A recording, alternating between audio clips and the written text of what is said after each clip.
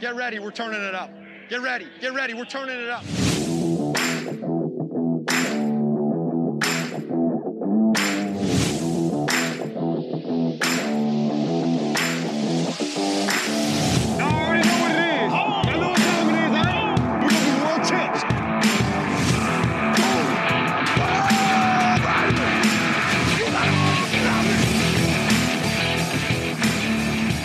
What's up, champs? Welcome into the Pigskin Champs Fantasy Football Podcast. I am your host, Derek Bordeaux. You can find me on Twitter at pigskin_drock. Got the weekend siege, week 5 episode for you here on a beautiful Saturday morning. How's everybody doing, man? All right, going into week 5. Gonna look ahead to week 6. That's what we do here on this episode. The purpose of this show is to give you a head start on week 6 waivers. Taking a look at some of the week 6 waiver claims that you can make now before the rest of your league gets a chance. Working the waiver wire is all about being first and most willing to spend. The best way to utilize your fab budget is to look ahead to next week and make moves now before regular Tuesday waivers run. Also, bye weeks start in week 6. So it's time to get a plan together for the next few weeks. Your waiver priorities need to account for bye weeks. In my home league, I have my top 3 wide receivers on bye in week 7. Therefore, I'm looking for a plan for that position. And you better start now. So that's what we're going to be looking at today. Looking into some bye weeks by position and see who we need to target. All right, let's jump straight into it. Spartans! What is your profession?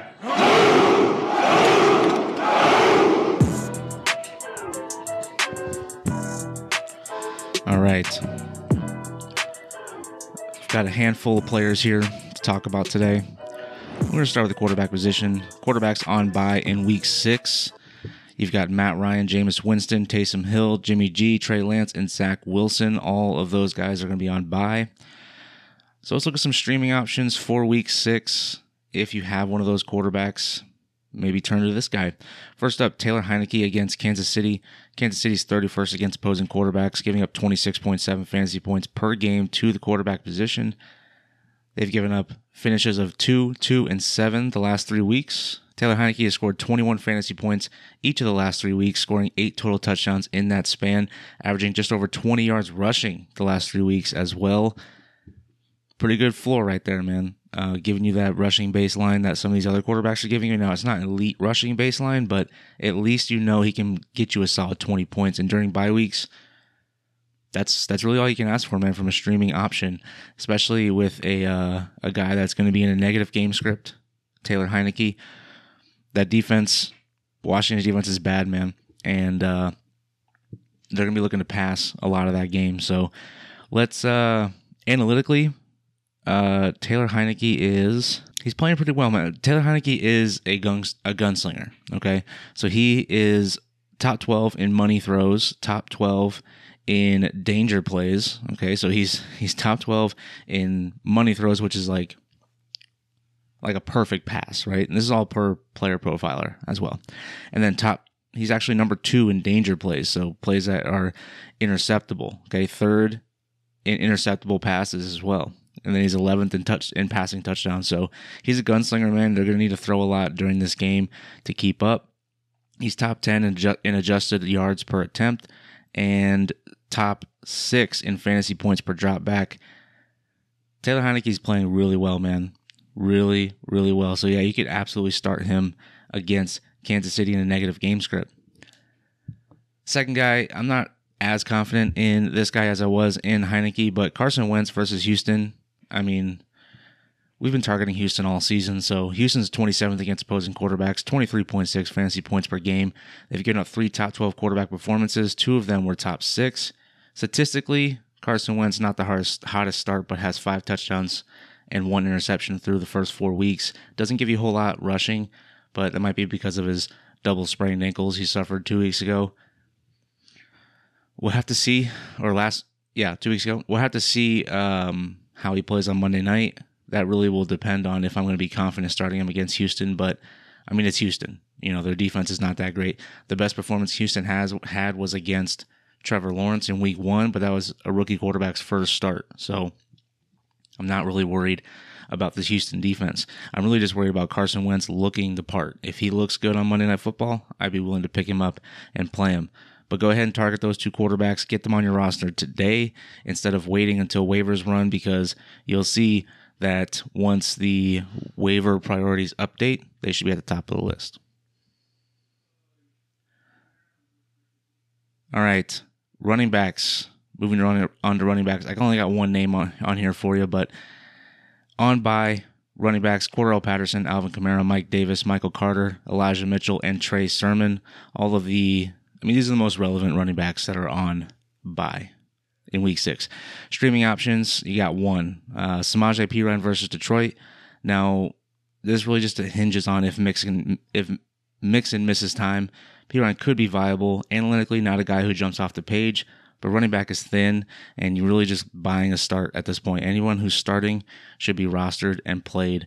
Samaje Perine versus Detroit. Detroit is 31st against opposing running backs, giving up 28.3 fantasy points per game to the position.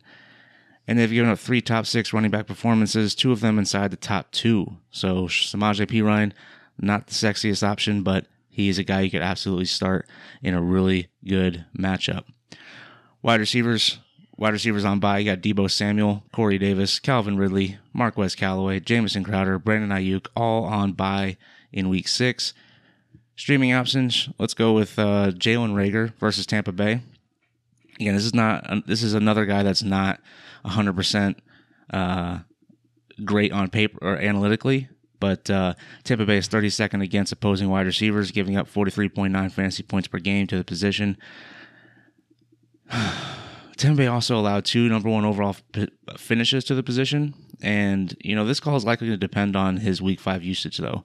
Jalen Reagor, if it goes up from last 3 weeks, I would be comfortable starting him as a low-end flex option, but low-end flex options are what helps you get through bye weeks. So, again, I need to see what he does this week in week 5. If he is involved, then, yeah, I can absolutely, justify starting him against Tampa Bay. Tampa Bay is the worst defense against opposing wide receivers. Next up, I got Cole Beasley versus Tennessee. Tennessee is the 31st defense against opposing wide receivers, giving up 43.7 fantasy points per game. They've given up 3 top 2 performances, and Cole Beasley has 2 games with 13 targets this season. In those games, he has 19 total receptions and 158 total yards. He's yet to score a touchdown, but Cole Beasley is 7th in the NFL in red zone targets at the wide receiver position with 6. He has 4 receptions in the red zone. So he's a top 10 red zone target in the NFL. So if he can just convert some of those to touchdowns, he could have a monster week against Tennessee. Randall Cobb is the 3rd wide receiver we have here against Chicago. Chicago is 29th against opposing wide receivers, giving up 36.9 fantasy points per game. They've allowed 3 top 10 performances to the wide receiver position. In week 4, Randall Cobb saw a large upgrade in targets with 5 combined targets through week 3. Cobb saw 6 targets, going 5 for 69 and 2. I think he's back, man. I think he's back. He's the guy that Aaron Rodgers wanted on his team. And with MVS heading to IR and Robert Tonyan failing to assert himself in this offense, Cobb is a guy Rodgers trusts and should be solid moving forward. And also, they move into a pretty easy part of their schedule. Again, not analytically, not a guy that jumps off the page, except for him being top 15 in yards per target, top 6 in fantasy points per route, and number 1 in fantasy points per target. So when he's targeted by Aaron Rodgers, good things happen, man. And if he's going to continue this performance where he gets, 6 targets and then catches most of them for 70 yards, and if he adds a touchdown, it's even better. So, and why not bet on one of the best offenses in the league with Aaron Rodgers throwing him the ball? Go ahead and pick up Randall Cobb for sure. All right, tight ends. Let's move into tight end position. I've got Kyle Pitts, George Kittle, and Juwan Johnson all on bye week in week 6. Juwan Johnson's not a guy you're really starting, but if you're the streaming type and you've been riding the Juwan Johnson touchdown train, then look somewhere else this week. Or in week 6, streaming options for week 6 at the tight end position. You have, now this one is mostly rostered, okay? Jared Cook versus Baltimore. 62% rostered on sleeper leagues. Baltimore is 32nd against opposing tight ends. 3 top 10 performances to the position. Jared Cook's probably rostered, like I said, 62% on sleeper leagues, but just go ahead and check. You never know. He scored a touchdown last week on Monday Night Football. We'll see how he performs this week, but he's looking like a solid option for Justin Herbert. All right, and the other guy is more of a dart throw, but my number 2 tight end is Zach Ertz versus Tampa Bay. Tampa Bay is 30th against opposing tight ends, giving up 14 fantasy points per game to the position. They've given up 4 top 12 performances through 4 weeks of the season. That's every single week. That's all the data we have. We'll see what week 5 looks like. You know, the Bucs play against Mike Gesicki this week, so you never know. I mean, it could be a 5th consecutive top 12 performance for the tight end position against Tampa Bay. Zach Ertz and Dallas Goedert will probably be solid options. Hoping for touchdowns for both of them against this defense. So I think you can start both of them in a pinch. Dallas Goedert will be rostered in pretty much all leagues, but Zach Ertz is a guy that's absolutely more available, and you can look to start him in week 6. A couple DSTs for week 6 on by San Francisco, Atlanta, the New York Jets, and the New Orleans Saints. If you're starting the Jets, I mean, yeah, we'll just move on from that one, man. Nobody's starting the Jets defense. Streaming options in week 6 at the defense, at the DST position. Number 1, Dallas against New England. New England is 29th against opposing defenses, allowing them to score 9.5 fantasy points per game. They've given up 2 top 3 finishes to the position. Now, a lot of that's probably, rookie quarterback, making some mistakes, and just the offense overall not having a lot of, I would say, upside as far as explosive plays. They're just a dink and dunk, run the football type offense. So if they make a mistake, I mean that's big time, man. They're not chucking the ball downfield. They're Dallas against a rookie quarterback. I would be absolutely willing to start them against New England. All right, the next defense, Indianapolis against Houston. I mean, we've been picking on Houston all year long, and you continue to do so. Houston is 26th against opposing defenses, giving up 8.3 fantasy points per game to the position. They've given up 2 top 12 performances in the last 2 weeks. Indianapolis is a good defense, man. They may be a little banged up, but they're a good defense, and I think up against Houston, it's going to be another solid week for the Indianapolis Colts.